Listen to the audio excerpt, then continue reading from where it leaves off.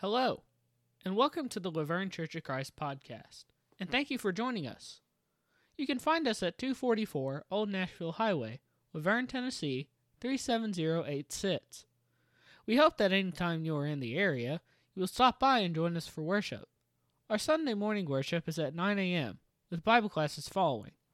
Our Sunday evening worship is at 6 p.m., and we also have a Bible study on Wednesday at 7 p.m.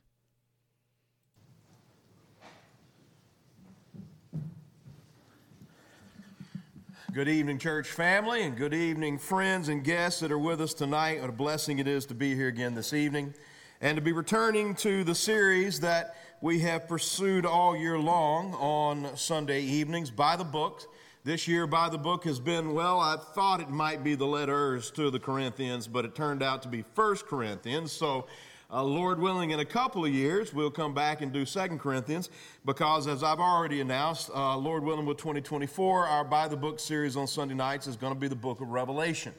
And so it's always an opportunity for church growth whenever the preacher or a teacher preaches or teaches on Revelation, because I will guarantee that just about everybody in this room knows somebody who is at least marginally interested in the Bible and religion and the end of the world that is confused about and interested in the book of Revelation. And if you say, hey, guess what? Our preacher is going to be preaching through the book of Revelation all year long on Sunday nights, you might just get somebody who's willing to be invited to come to church with you. So there you go. Just put that there in your toolkit and think about that for next year. But for tonight, we're going to be focusing on a unit. And don't be scared by the length of this unit. We're going to deal with this in a timely manner. But 1 Corinthians chapters 11, 12, and 13 form a unit in the text. And in these three chapters, we find some of the themes that we talked about in the introduction of this study in chapter 1, especially the unity themes in 1 Corinthians. The problem that the brothers and sisters in Christ in the ancient city of Corinth were not unified, and there were several reasons, and Paul wanted to address that and urge them to get unified. All right, and so when we look at an overview of these passages, we see that there were some violations of God's will. Some violations of God's word that had been revealed to them that some in the church at Corinth were embracing. And these violations were violations of the proper hierarchy of authority in the church, chapter 11a. The second part of chapter 11, problems with the way they were observing the Lord's Supper. In chapter 12, we find that there are problems of each other, that they had a pride in themselves, especially with regard to giftedness, that caused them to improperly regard themselves. They weren't humble like they ought to have been, and they certainly weren't unselfishly loving and favoring toward their brothers and sisters in Christ as they should have been. And so when we come to 13, chapter 13, often called the love chapter in the Bible, we find the solution to the unity problem in the church, which is step one to the solution to the unity problem in the world, is that we embrace God's greatest gift to us, walk in it, and live in it. Let's dive into the text together. 1 Corinthians chapter 11 now, beginning in verse 2. Now I commend you because you remember me in everything, Paul says, and maintain the traditions. I've underlined that because we do need to understand that there are different kinds of traditions, and the Bible makes this abundantly clear. There are the traditions of man, traditions of men, human traditions. These are traditions that are created by human culture, not by the Word of God. These are not necessarily bad, nor should Christians just come into a culture like spiritual wrecking balls with the attempt to tear everything down. When the Apostle Paul came into Greek cities, pagan cities, he didn't come as a wrecking ball. He even complimented some aspects of the way that they were living life, things that were consistent with the will of God. So don't be a cultural wrecking ball. There are human traditions that are good and should be sustained, and there are human traditions that should fall, things that are contrary to the will and word of God. But the traditions Paul is talking about in this context are divine ones that are given by the Holy Spirit through apostolic authority. That's what he's talking about. And these things do not depend upon culture, and they're unchanging, regardless of what the culture believes. Verse 3, but I want you to understand that the head of every man is Christ. The head of a wife is her husband. There's some debate on whether this should be woman or wife, same Greek word. We're going to go with the ESV. The head of a wife is her husband, and the head of Christ is God. Every man who prays or prophesies with his head covered dishonors his head. But every wife who prays or prophesies with her head uncovered dishonors her head, since it is the same as if her head were shaven. For if a wife will not cover her head, then she should cut her hair short. But since it is disgraceful for a wife to cut off her hair or shave her head, let her cover her head. For a man ought not to cover his head, since he is the image and glory of God. Amen. Good, okay. Now, this obviously, to all of us here, is a difficult passage, right? It's a difficult passage for our times. Now, go back 100 years. Wasn't even that difficult of a passage. Go back any time farther than that in the history of Western civilization, or Eastern for that matter, not so difficult. The instructions about head coverings and what have you in this section of the text were things that were generally, at least in some form or another, practiced and respected in culture. But around the mid-20th century, all vestiges of this culture, of the head covering kind of aspect of culture, began to die away from Western civilization. And it went out, maybe not with a roar, maybe with a little bit of a whimper, but it certainly did go out with a great deal of controversy in the church. Now, I obviously don't have time tonight to delve into the meat of this chapter as much as probably any one of you would like me to. I'll do that another time. I'll study through it personally with you if you need that teaching. I'll teach a Bible class on it sometime. But for tonight, I just want to highlight some important points in this text that help us with interpreting it properly. Listen, there is nothing objectively holy about a hat. There is nothing eternally or objectively holy about the style or length of hair. Nothing universally true about these things. These are situational truths. The practice that Paul taught in the first portion of 1 Corinthians 11, although this is debatable, and I would be glad to discuss some of the scholarly resources on this subject to show you why it's debatable. But though the details of it are debatable, Paul is definitely trying to teach the Christians in Corinth not to be cultural wrecking balls with their practice of the Christian faith and freedom in Christ in a culture that was not yet developed to be able to listen to it or hear it or see it without coming to war. God's ideal is not for Christians to come in and destroy everything about a culture, but to redeem the aspects of that culture progressively and systematically through the careful and loving and unselfish and patient preaching of the truth of the Bible. And so there are many things that God may be indifferent about, such as how men represent masculinity in a particular culture, how women represent femininity in a particular culture. But I will tell you the primary point of this passage is that in the Christian context, wherever it may happen to be, Christian men are called to live as men, to act like men, to look like men, to present themselves as men, to live as men. Women are called in every cultural context in the world to act like women are expected to act in that culture, so that the progress of the gospel is not in any way hindered by our libertine rebelliousness. And that libertine rebelliousness is absolutely fundamentally integrated into 21st century Western culture. And it is one of the devilish aspects of 21st century culture that needs to be buried in the grave through the process of restoring a biblical worldview. So that's what that is. Now, I've highlighted this. For a man ought not to cover his head, since he is the image and glory of God. What about the high priest? Well, what about the whole Levitical priesthood? You familiar with Exodus and on in the Pentateuch and the writings of the Torah? See, the Bible is the key to interpreting the Bible. The Bible does not confuse. It does not mislead. You may find difficult passages in your process of studying the Bible. Of course you will, especially when you come upon difficult texts for the first time.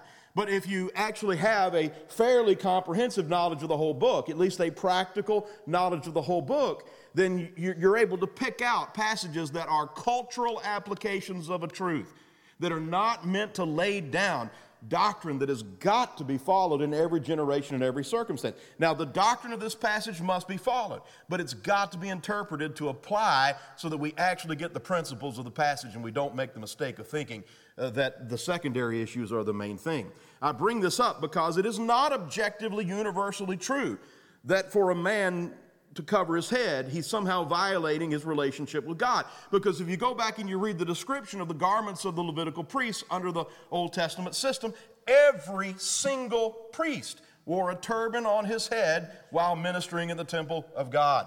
The high priest wore a turban on his head with a gold plaque that said, "Holy to the Lord." And he went into the presence of God to offer sacrifice in the most holy place with a hat on his head. Now, what's happening here is not contradiction. That's not what's happening.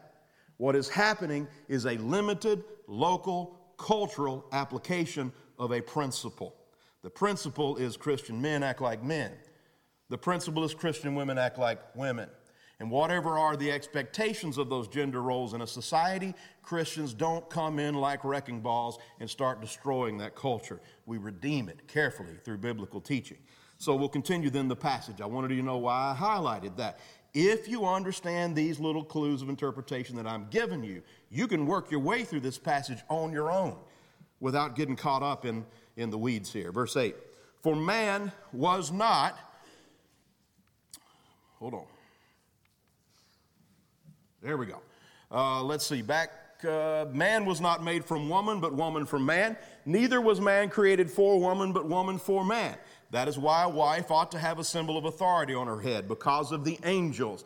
Again, there's conflict here as to whether this means the heavenly messengers, which is possible, or what I think is more likely, because the Greek word angelos just means messenger, and it's used for preachers of the gospel as well as for the heavenly messengers. And context is what determines which view is, or which meaning of the word is in view. And I could talk about that more if I had more time. Verse 11, nevertheless, in the Lord, woman is not independent of man, nor man of woman. For as woman was made from man, so man is now born of woman.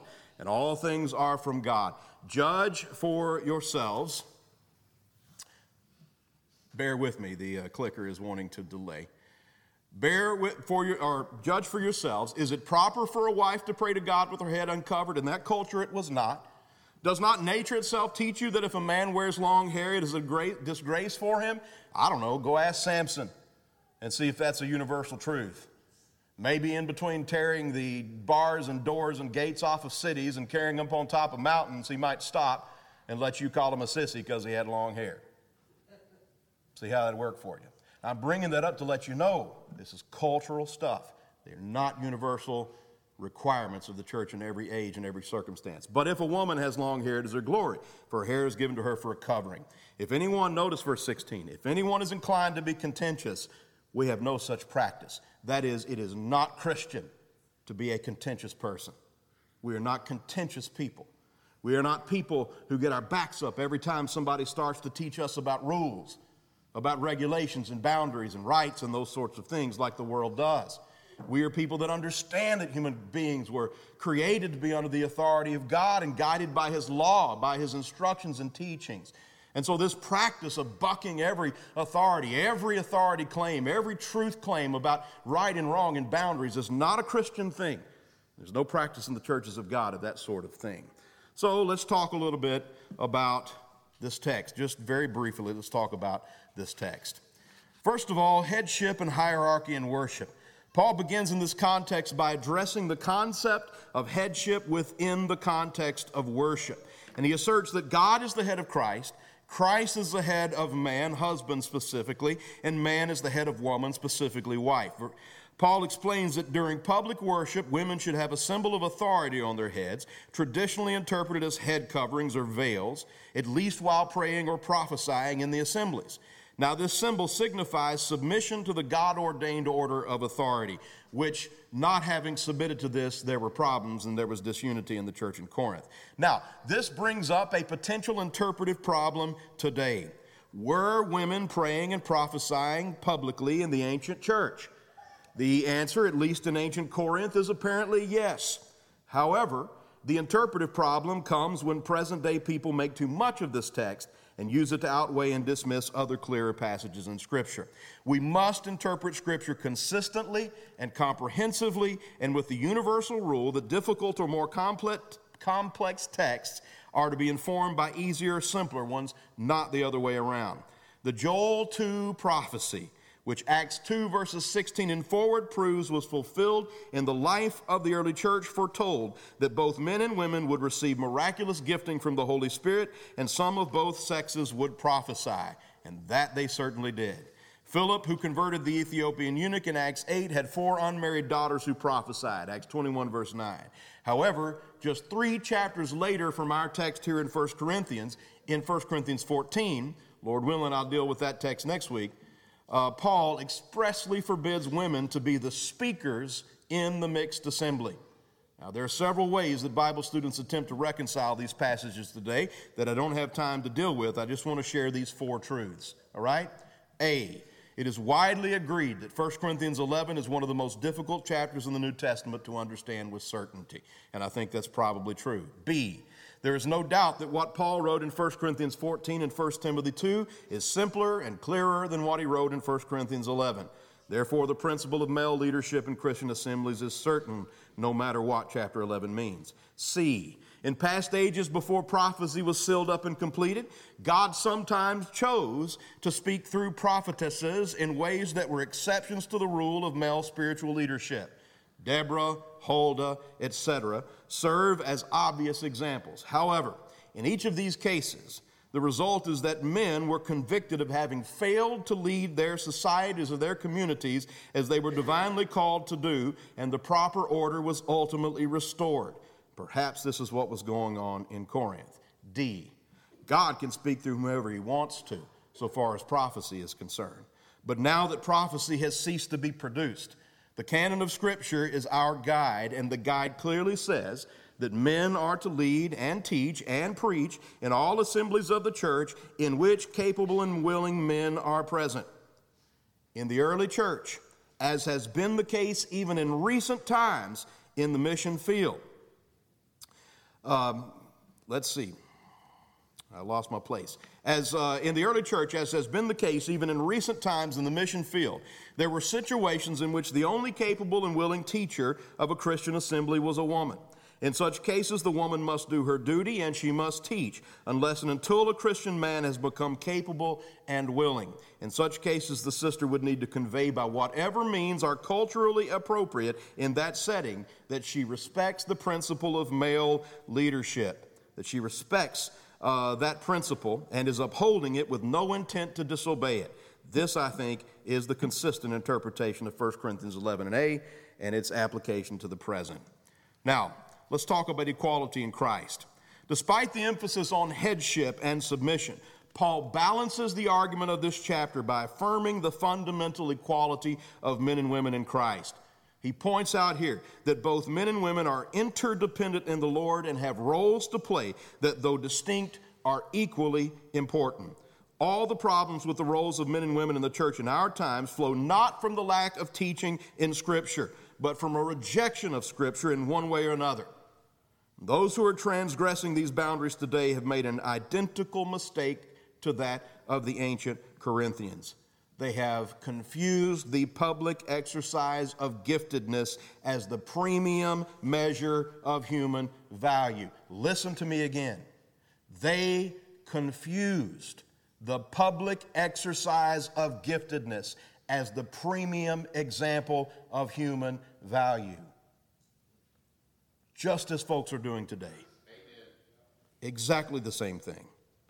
When the actual measure of human value, all human value, male and female, is in submission and self-sacrificial service to God. Amen.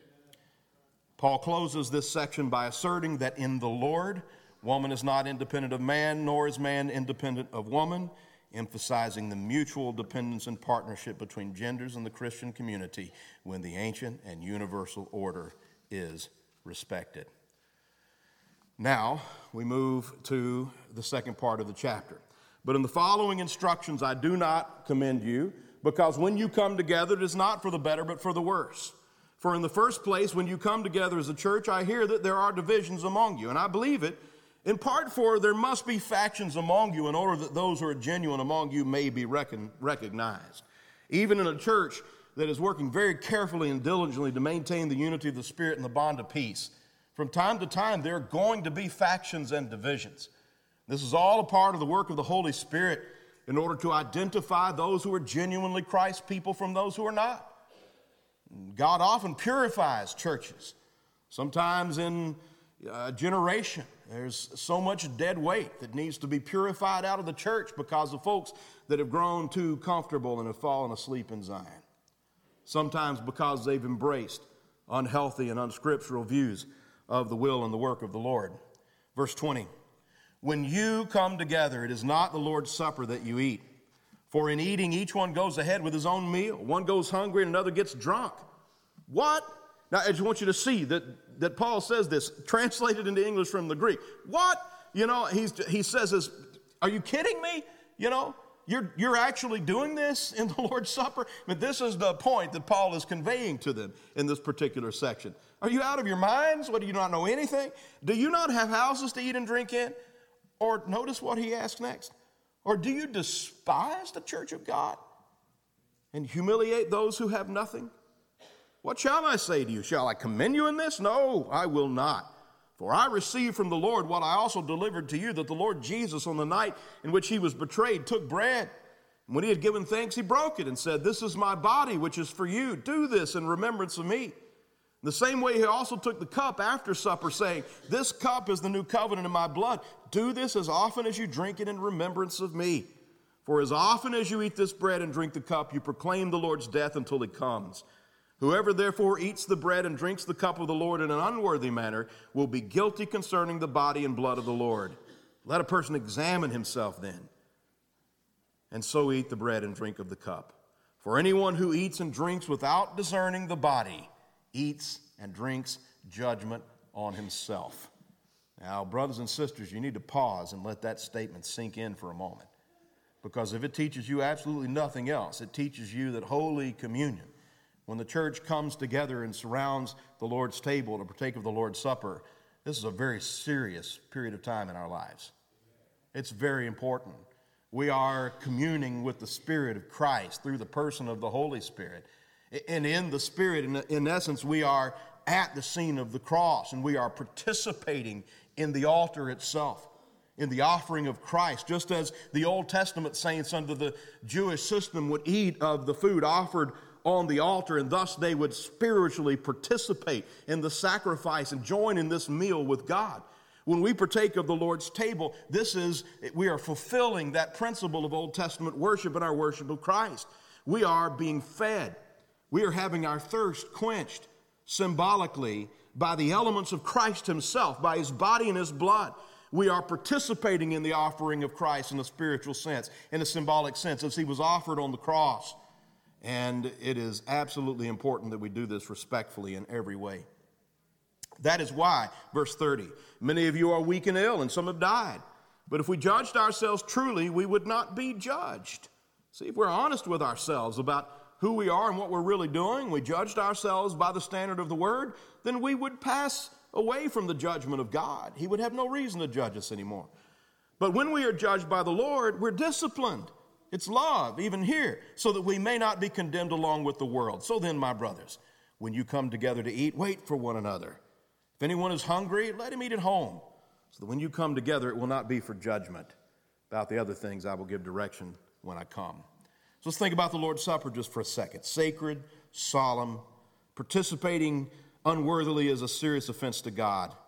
We must examine ourselves carefully before we partake. What does that mean? Does that mean if I have in any way sinned in the past week, I'm not worthy to partake of the Lord's Supper? I mean, if that's true, I doubt there are very many Sundays when anybody sitting in the pews is worthy of partaking the Lord's Supper. That's not it.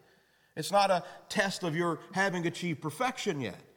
It's just you are to look into your heart and make sure that your motives are right, that your heart is centered on the right thing. That is, thinking about the body and blood of the Lord offered for you on Calvary. And not only that, But discerning the body doesn't just mean you think of the body of Jesus on the cross, but you think of the body that sacrifice has built.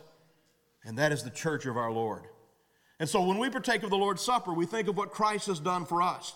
The sacrifice of his flesh, the spilling of his blood, the resurrection from the grave, which all of that led to. We think about that as most important. But what we also do is we also, at least in our minds, we think about the brothers and sisters in Christ that together with us form his body on this earth. We think of the fact that we're all partaking of the Lord's table together.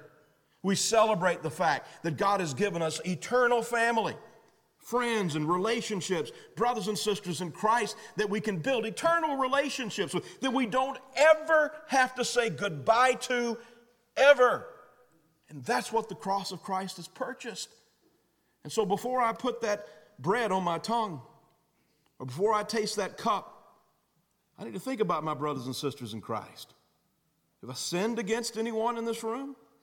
If I have and I'm aware of it, I better not partake until I make that right. Am I thinking about what I'm going to have for lunch this afternoon?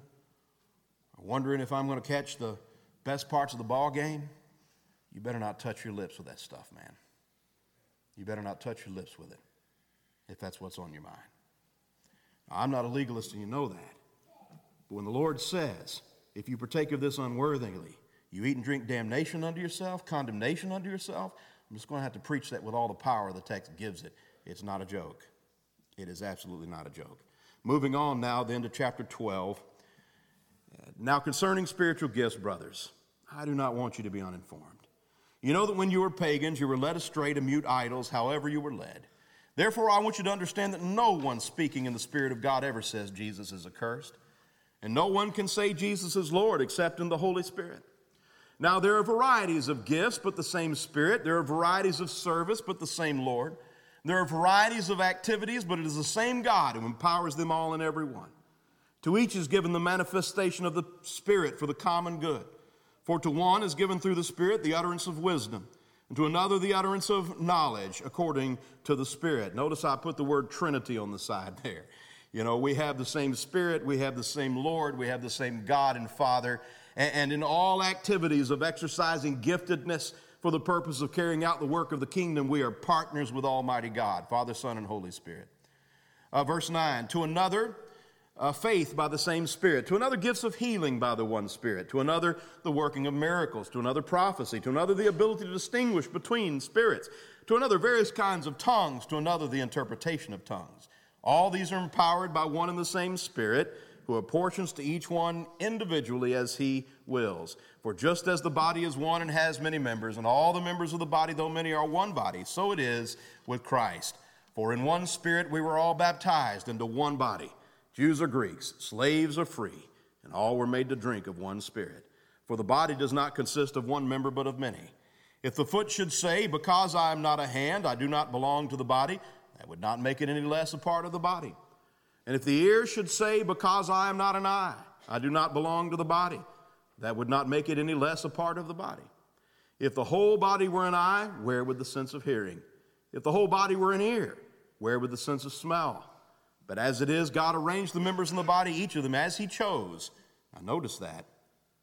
That hasn't changed. Much in this chapter has changed between then and now. That has not. God put you in the body right when and where he wanted you to be there. In fact, if you're here tonight, it is no coincidence at all. The Spirit of God has had something to do with that. And I hope you will open your mind to that. Verse 19, if all were a single member, where would the body be? As it is, there are many parts, yet one body. The eye cannot say to the hand, I have no need of you, nor again the head to the feet, I have no need of you. On the contrary, the parts of the body that seem to be weaker are indispensable, and on those parts of the body that we think less honorable, we bestow the greater honor. And our unpresentable parts are treated with greater modesty, which our more presentable parts do not require.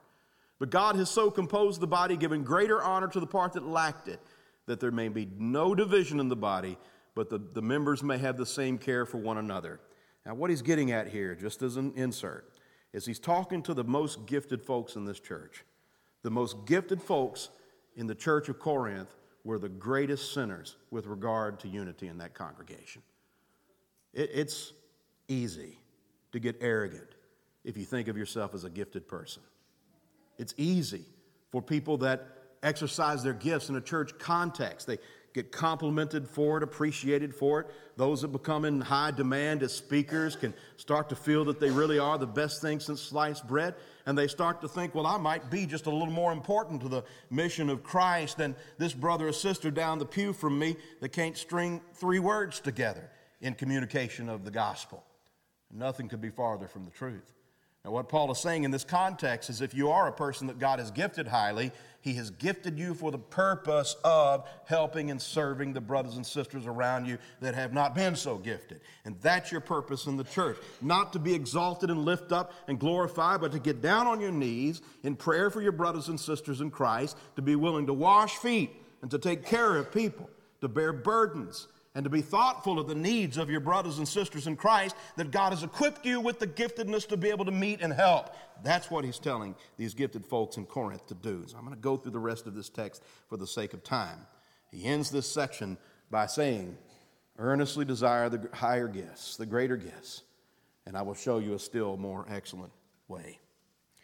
There were supernatural spiritual gifts among the members of the ancient church. And they were imparted by the Holy Spirit according to His will through apostolic authority, specifically through their symbolic act of laying on hands. Hebrews 6, verse 2. Paul was the last eyewitness of Christ's resurrection and the last apostle. There being no living apostles in the church today, there are no longer supernatural gifts, which is not to say our natural gifts do not have a supernatural origin. It simply means none of us can work miracles until Christ comes again and we're given eternal power and authority in resurrected immortal bodies. Nevertheless, Paul teaches principles that apply to the same force, to the nature of the body and use of all of our giftedness, supernatural and natural, and these principles are, number 1, all gifts from God are meant to empower service to Himself and others, not the glorification of the gifted individual. Every church member is equally important regardless of how gifted or ungifted they or others think they are. And in fact, the least gifted members of the church are like our most immodest body parts. We are our most unpresentable body parts, Paul says in this context. And upon them, we practice the greater modesty. We take special care of those parts of our body. That's what Paul is using as an illustration here in this context. Number 3. All of us are interdependent. None of us can stand and prosper alone. We need each other, and we need to value each other accordingly as equals, regardless of giftedness, because all of us have been given the greatest of all gifts, which is the more excellent way. It is love, specifically the love of Christ, which is our new commandment and our purpose in life, because anyone who can agape can do any and everything God has in mind for him and her to do. And that's why this section now terminates in 1 Corinthians 13, the love chapter. If I speak in the tongues of men and angels. Now, I want you to notice what Paul does here. It's extremely important. There is a whole family of folks in Christendom, Pentecostals, charismatic folks, who through misunderstanding Paul in this chapter have created whole practices of pagan glossolalia and brought them into the church, the so-called tongue speaking of our Pentecostal friends. Well, they misunderstand what Paul says here. What he's doing is he's coming on the heels of what he's talked about in chapter 12, of the fact that there were gifted folks in Corinth that thought they were the stuff. And if they had a brother or sister in Christ that couldn't do what they could do, they thought that they should be treated as superiors to them. And Paul is saying, you've missed the point. You've missed the point of everything. You've missed the point of the giftedness, the gifts of healing, the working of miracles. You have certainly missed the point of prophecy, because all of these gifts the Holy Spirit gave were designed to lead you to have the love of Christ in your heart, so that becoming unselfish and humble, you would be like Jesus and become a servant to your fellow man. That was the purpose of the gifts, and they missed the mark on it.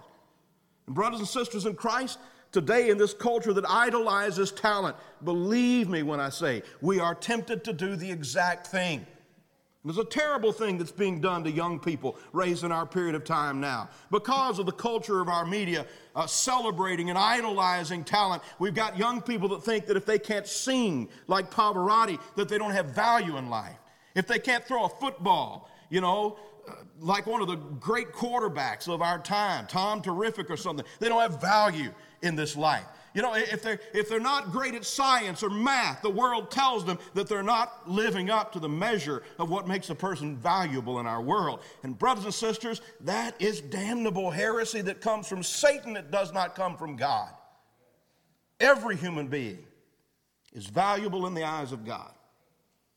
Everyone has a purpose. Everybody's got a gift. And if you've got 5, good for you. But Jesus wants the service of that one talent man too.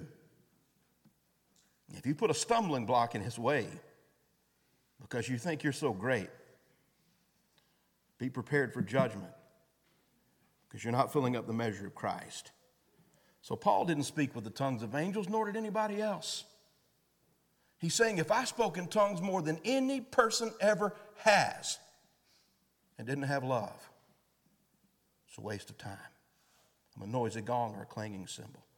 He says, if I have prophetic powers, notice, and understand all mysteries and all knowledge, nobody ever has had that degree of knowledge on this earth.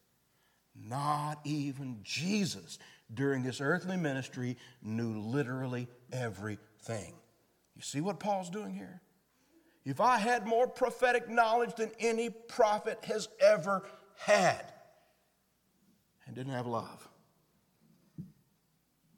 If I have all faith so as to remove mountains, never a doubt, never a fear, only faith, but I have not love, I'm nothing. You see what Paul is saying? If I give away all I have, and if I deliver up my body to be burned as a martyr, but have not love, I gain nothing. Nothing. Nothing. That's the preeminent value of agape love in Jesus' system of life. So how can I be valuable to Jesus? How can I be useful to the cause of Christ? How can I be a good brother to my brothers and sisters in the Lord? I'll tell you, by being patient, because love is patient and kind. By never envying or boasting, by refusing arrogance no matter what, by never being rude, by not insisting on my own way, letting somebody else have their way. It's not being irritable or resentful. That's how I serve the cause of Christ. Do you see that? I don't rejoice at wrongdoing. Never would I rejoice with wrongdoing, as so many people in our world are trying to encourage us to do. I'm going to rejoice with the truth, the whole truth, and nothing but the truth, so help me to God. I'm going to bear people's burdens, all of them that I can.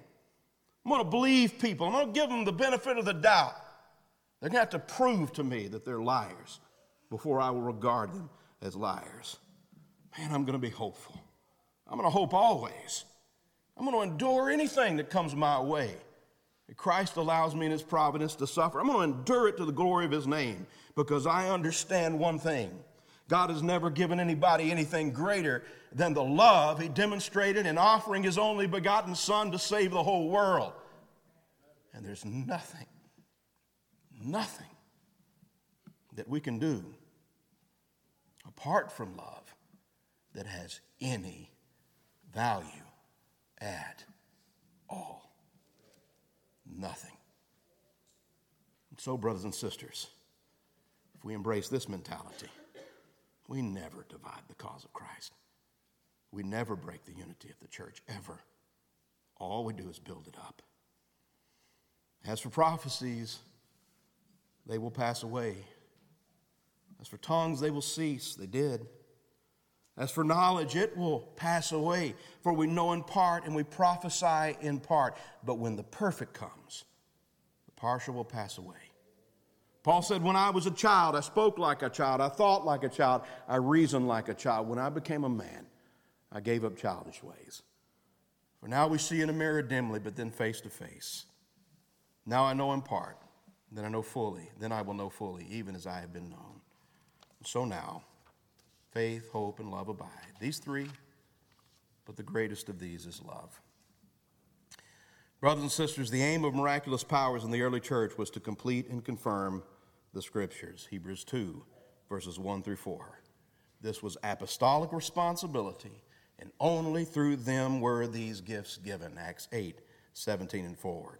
Paul was the last apostle Jesus ever chose. 1 Corinthians 15, 1 through 11. And the aim of Christian Scripture is love. 1 Timothy 1 and verse 5. Agape love is God's greatest gift. Colossians 3 and verse 14. And is the perfect that the completed canon of Scripture makes possible for each of us who believe in and follow Scripture.